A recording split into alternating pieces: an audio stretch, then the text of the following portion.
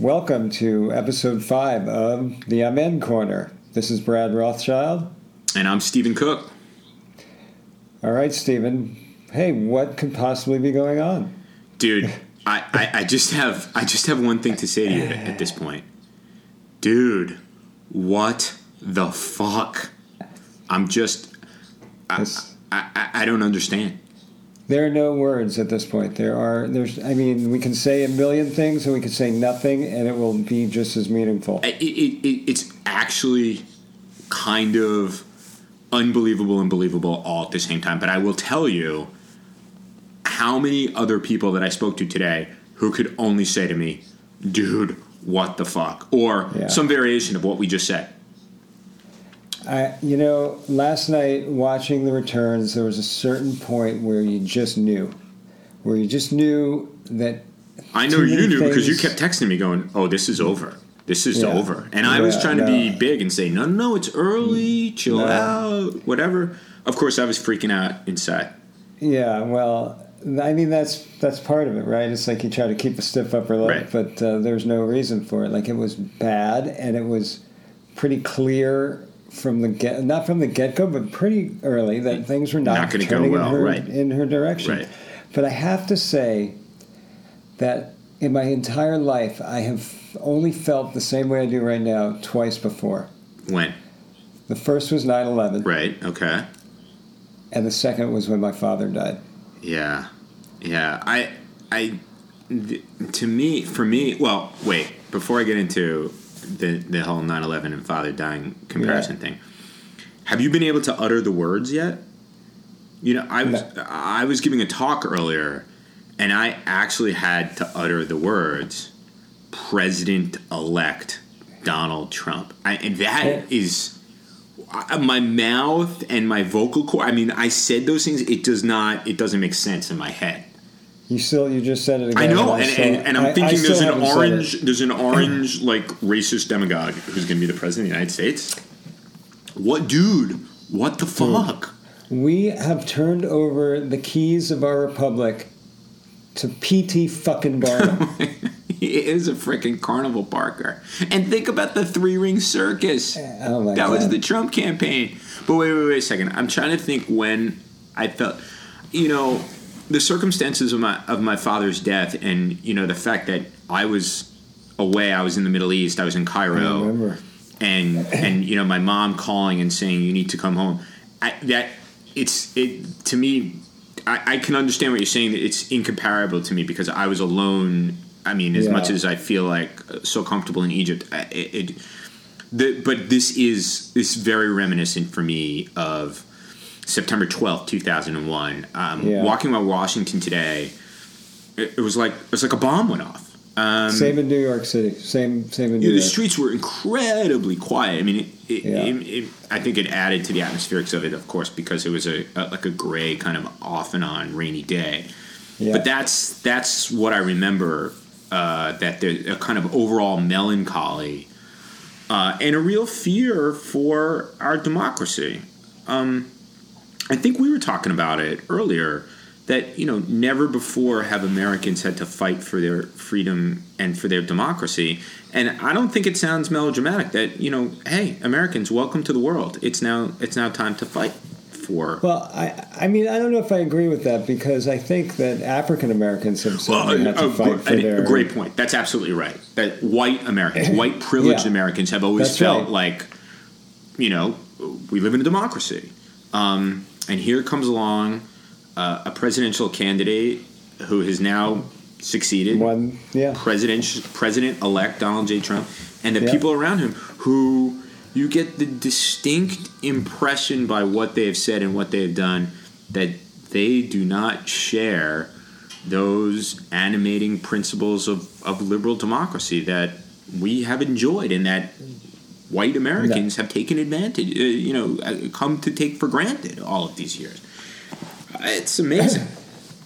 Well, what's amazing to me, and I'm sure you notice this as well, that all of a sudden I don't hear any more calls about rigged elections. Right, that's right. All of a sudden, our system works. Right. There's no more. The majesty of American democracy and the smooth transition of power. Right. Yesterday afternoon, Trump's lawyers were suing Nevada. Right. For allowing people who had been online to vote early to remain in line when the polling was supposed to have ended for early voting. Yeah. Even though by law, if you're online, you have the right to vote, provided you were there before the allotted time. That's right. So, by as late as yesterday afternoon, we had Rudy Giuliani on TV. Rudy Giuliani, who will be in the administration, by the way. That angry Catholic school bully who gets off on picking on the Jewish kids and the Hispanic kids and especially the black kids. Yep. So as late as yesterday afternoon, he was on TV talking about how crooked the election was. Right. Now today... You don't hear anything about it. We don't hear anything. Why is that? Because the only way the election was going to be crooked for them was if they lost. That's exactly right. And in a lot of ways, it's almost... I know this is going to sound crazy. It's almost a relief that she lost and that she didn't win in a close election. Because there would be gunfire. What would have happened today if she had squeaked by in the most narrowest of victories? We know that people had been stockpiling weapons, buying guns, preparing for the armed insurrection that was going to take place if she won. And the whole idea of the election being rigged was a way to mobilize voters, Trump voters. It was a discursive political strategy to delegitimize her should she win, or in a big way, or if in the scenario you just outlined, she squeaked by, you would have violence in the streets. Think about how unbelievably irresponsible this was. Let's talk about this for a minute, because it's beyond irresponsible. So we had already, for weeks, Trump and his team talking about how the elections were rigged. You had senators saying, no, we're never going to hold a hearing on any of her nominees to the Supreme Court. Right. And you also had people already talking about impeachment hearings before she was even elected. They were not going to let this woman govern. Exactly as they had done in secret with President Obama. They were making clear that they were explicit. They would never have allowed Hillary Clinton to govern. That's right. And you know who would have been complicit in this as well? Who? The fucking media. Oh. Because this would have made for great TV ratings. Oh, absolutely. Look, let me tell you something. There's been a lot of talk in Washington, D.C. today in a variety of circles about, needing to rebuild, needing to reform, that, the Democratic Party has been, captured by essentially the same group of people for 25 years. But it's not just the Democratic Party that a lot of people are talking about. They're talking about the media. That the media has been absolutely complicit in the polarization of the country, that the media has not had anything to answer for, that because Donald Trump was good for ratings, that there was that the media was essentially complicit in helping to create this environment. And I think an argument can be made for this. In addition to the fact that, I hate to say this, but we were probably better off way back when at 6:30 or 7 o'clock every evening, there were three network news broadcasts rather than the democratization of information, which is a great thing. But look at your Facebook feed. You're getting basically one straw hole view of the world that just gets reinforced over and over and over and over again. Yeah. And never are people challenged with that alternative view, or you can just easily unfriend that person who is espousing that view. That's true. We're all guilty of it. There are plenty of people who today posted on Facebook, if you supported Donald Trump, unfriend me. Right.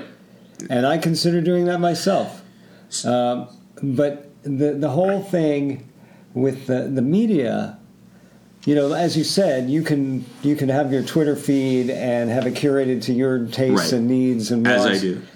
as many of us do. But, where, again, is that line drawn between I read the New York Times and I read the Washington Post and I read some fucking lunatic nut job in, bumblefuck who knows where, who's espousing bullshit, and people because he read it on Newsmax as just as legitimate as the New York Times. That's also a problem.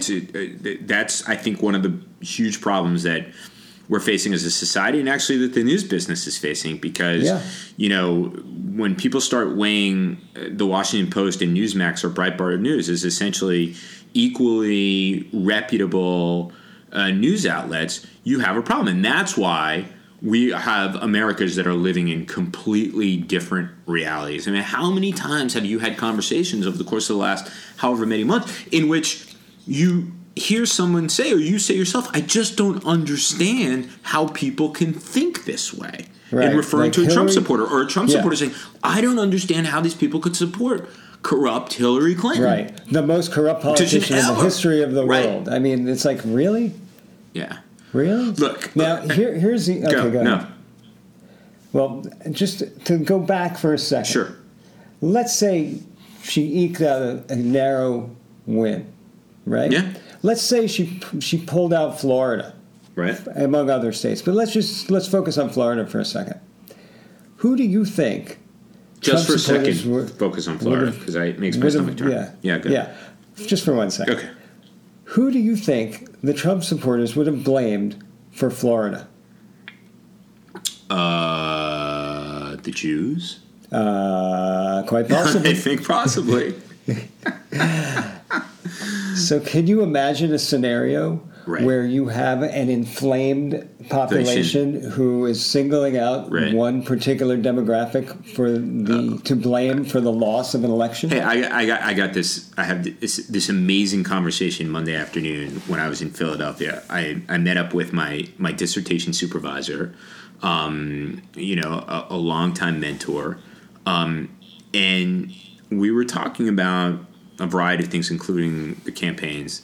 And he's saying, he's always very careful when it comes to using the term anti-Semitism. He feels that it's been thrown around too much. It's been weaponized for a variety of reasons by a variety of groups, something that the two of us have talked about quite a bit. And then he said to me, but, I took a close look at that closing Trump ad, and man, that was anti-Semitic. So, yeah, I think you're absolutely right. Yeah. There would have been a backlash. Look, even today, with his big win, I mean, I feel perfectly safe living where I live in the Washington, D.C. area, where there's a large concentration of Jews and open-minded people, and, of course, you in New York City, which is one of the largest Jewish cities in the world. But what about, the Jewish community in Tulsa, Oklahoma, or any of these places that I think are, potentially facing a serious threat because of the kinds of things that Donald Trump and Steve Bannon and all of these other people who have whipped up. And again, we've discussed Jared Kushner and Ivanka Trump in the past. These are people who are willing to countenance the scapegoating of religious or ethnic groups. And let's not just focus on Jews. I mean, Latinos, Hispanics, African Americans, women, to advance this political agenda, which I'm not even sure what it is, other than build a wall and make the Mexicans pay for it. Right, keep everybody out. But I don't know what the political agenda actually is, other than the self-aggrandizement of Donald Trump. But that's all it is. You just hit the nail on the head. But even let's take it back for a second. You don't need to go as far as Tulsa, Oklahoma. Right. There was an incident today in Philadelphia. In Philly, another big Jewish city. That's right. Where you sent me that. A store was defaced with a swastika. And it said Sieg Heil on it. It said Sieg Heil 2016. Jesus Christ. That happened today. In Philadelphia. In Philadelphia. So when people say, "Oh, we didn't see this coming," right. Bullshit.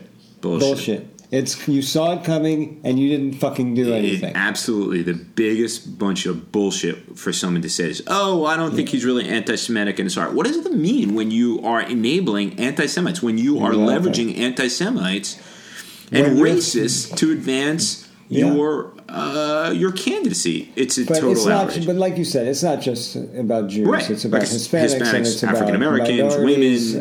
Exactly.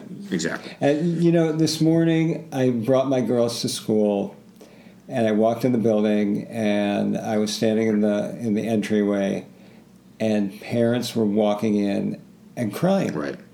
And teachers were crying, and kids were crying. Maddie was absolutely inconsolable, and then this evening we played for the kids the Secretary Clinton's concession speech. Inconsolable once again. Well, I have not watched the concession speech. I haven't watched anything. I have not turned the TV on. Well, good for you. I haven't listened to music all day. I sent you the picture from the car, man. It was the one bright spot in my day. You know what? Sitting in traffic and VH comes on. I need one day where I'm not listening to music. Right. I'm not watching TV. Right. And was that today? You took a complete break from TV and music?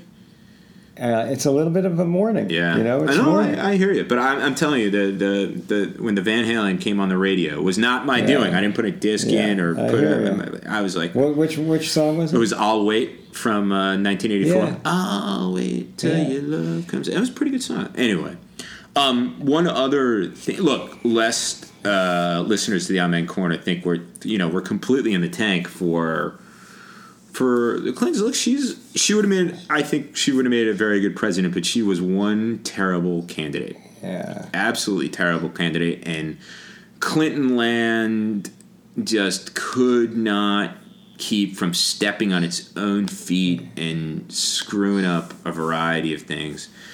And I have to think that there are a lot of Democrats out there right now, because there was when the original revelations about the emails and the server came up. There was a boomlet. There was a Joe Biden boomlet. Every Democrat I knew in Washington was hoping he'd get into the race. And I have to think that there are a lot of Democrats now who like to think that now that she has lost, that the Democratic Party can be released from the grip of the Clintons that it's been in for the last 25 years, with the even with the election of President Obama twice in 2008 and 2012, there has been this long-term strategic plan for her to go in the White House. And I hear you. I hear what you're saying, and obviously she was a flawed candidate, and obviously they come with a ton of baggage. But in comparison, I know what you're going to say. No, you don't. Yes, I do. What am I going to say? You're going to say, in comparison to Donald Trump, I mean, as difficult as the baggage was, as the vice grip that the Clintons may have had on the Democratic Party and for the last couple of years may have been, it's better than Donald Trump and Trumpism. Well, I agree 100%. That's obvious, but that's not what I was going to say. Okay, then I stand corrected. What were you going to say? I was going to say that given the atmosphere, given the feelings in the country, Donald Trump was running as an outsider. Mm-hmm. Hillary is the ultimate insider. Even Biden was the ultimate insider. Yeah, I see. Any mainstream politician of either party, he was able to tar with the brush of insider. But he appealed to the people who were disenfranchised or disengaged, or who have felt that the world has passed them by.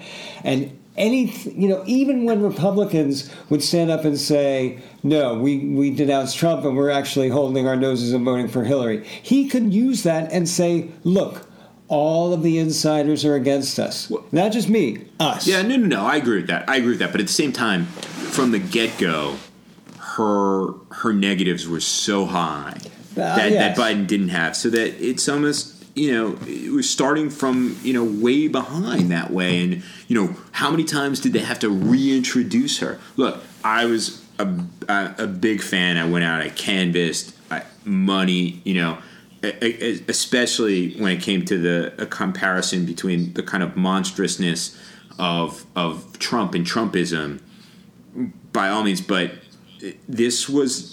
he won because he was running against her. and she almost won because she was running against him. In well, any other clear, situation, she did win. What? She won the popular vote. All right, but that's not the rules in the country. Big deal. But she did win the majority of votes. Yeah, but also 6 million Democrats stayed home. Yeah. So. Yeah. No, it's true. But the real question is: look, we can chew on this forever, and we will. I know we will. It's going to be a long time. It's going to be a long time. It's going to be a therapy session. But here's the question, and I think it's not really a question; it's a statement, and it's a statement from the two guys behind the Amen Corner. What we do about what is happening in this country is the most important thing. We can go over and over and over again the campaign and what was wrong and so on and so forth. Yeah. But now it's time to step up. Now it's time to say, no, I'm not moving. I am going to fight Trumpism. Right. We have to do that. We said it last time. And last time it was in the realm of theoretical. I mean, yeah, we were uneasy about it, but as two rational individuals who can read polls and so on and so forth, I think we were quite hopeful that this would be we would be celebrating on the Amen Corner rather than kind of mourning the passing of the Republic. Even as late as yesterday afternoon. I mean, walking around the Upper West Side yesterday, it was like a street fair. Right. The lines to vote were too long. I mean, there's a problem there, but the lines were around the block. People were were there with their kids. All the public schools where they have polling stations, the PTAs do bake sales, and it really felt like good things. It really felt good. I walked around. I took some pictures of the lines. Yeah, you posted them. I saw them. It was a joyous feeling. And, one of my friends texted me a picture of herself with her daughter when they were voting, and she said, I can't believe that I'm voting for a woman to be president. Right, and everybody was taking these pictures of themselves with their stickers, I voted, bring on the pantsuits and stuff. Yeah, I mean, look, and the act of voting in and of itself is a moving experience. And it's come to this. Look, he won fair and square, but that doesn't mean he gets a pass. And we have to stand up, and we have to be counted, and that's our feet, our money, our minds, our activism. Yes, that's right. All the of these activism. Things. Our activism. We have to set aside the kind of petty differences among people on our end of the spectrum, and overlook some of the things that we disagree with, because there is a larger, bigger. The stakes are just extraordinarily high. And go ahead. The one thing that many people are not really talking about today yet, the environment. Yeah. The environment. Yeah. I mean, who did he nominate to? Who's he appointed for the transition team for the EPA? And climate change denial. Oh, right. Well, because it is a Chinese hoax, Right. I mean, so what does that mean for our planet? Right. Well, this is horrible on so many levels. I told you. There are certain things that, you roll back, and then eventually, the momentum pushes things forward and history moves forward. But when we have catastrophic climate change, you can't push that back. Well, look, it's all of these things. I told you. I was driving to the office this morning. I was thinking about climate, the Obamacare, Planned Parenthood, gun laws. I mean, and this is going to have a profound impact on us for a generation. I heard from one of my Egypt Yodas today, and he said he still is grappling with the legacy of the Nasser era. And this is, and we don't want to end up like that. We need to fight this stuff. We need to focus on the midterms. We need to focus on the local dog catcher, the school board, the district judge, whoever. This is they control it all. It all. Every state houses. They ran the fucking table yesterday. And they were running the table before. I mean, one of the things, look, I think that President Obama was a transformative figure, and the unfortunate thing is they're going to do everything possible to erase his legacy as if he was never president. But within 15 minutes, where you can fairly criticize him is he was neglectful of the party, and he was neglectful of the way down ticket offices that set the stage for national politics. He's not a politician in his kishkas. Right. Well, he's not. You know, they always said like, "Oh, he doesn't feel Israel in his kishkas." I don't care about feeling. But he was not. Yeah, right. But he was not really a politician. True. He didn't like retail politics like the Clintons. You know, that's their stock and trade. That's right. But the fact of the matter is, we come out of the Obama era with Republicans controlling state houses, which has a profound impact on their vice grip on the House of Representatives and a variety of other things. District attorneys, state attorneys, who are crucial in things like sane gun safety laws and women's health and voting rights. I mean, the voting suppression that goes on in this country is astounding. That's right. Yeah, I mean, that you want to talk about elections being rigged? That's what's being rigged. That's exactly. Making it difficult for people to vote. Making it impossible for people with prison records to vote. Reducing polling stations in Latin American and African American communities. Right. Like, it's clear. If anybody wanted to complain about vote rigging, that's your vote rigging. That's exactly right. And that's the mind fuck of the Republicans, is that they were carrying on about vote rigging, where there is none of it. Yet they are engaged in this evil enterprise of suppressing the vote. And I say evil, I mean that. Look, you can have philosophical differences on abortion, but denying the people right to vote in a that is just evil. That's just right. evil. And if your policy is based on suppressing the number of people who come out to vote, then maybe your policies are wrong. Right? Exactly. Maybe you want to rethink your policy if your best bet of winning is by keeping people away from voting. No, they're safeguarding their America. Yeah, well, their ideas are losing. Exactly. In the long run, it absolutely is. And that's why they have had to resort to this type of That's right, but voter now suppression. We're facing the consequences today. And we need to step up. There's no longer you can't accommodate this kind of thing and say, the fever will break. I'm too busy. I have too many other things to do. The football game is on. No, exactly. Now is not the time to that. Get involved. Exactly. That's the slogan. Fuck you. Fuck get you. Involved. Get involved. Exactly. On that happy note, on the fuck you get involved note. Let's. I think that's going to do it for tonight's session Amen Corner. On the Amen Corner. Fuck you. Get involved. Get involved. Thanks everybody for listening. We'll speak to you next week. Goodbye. Goodbye.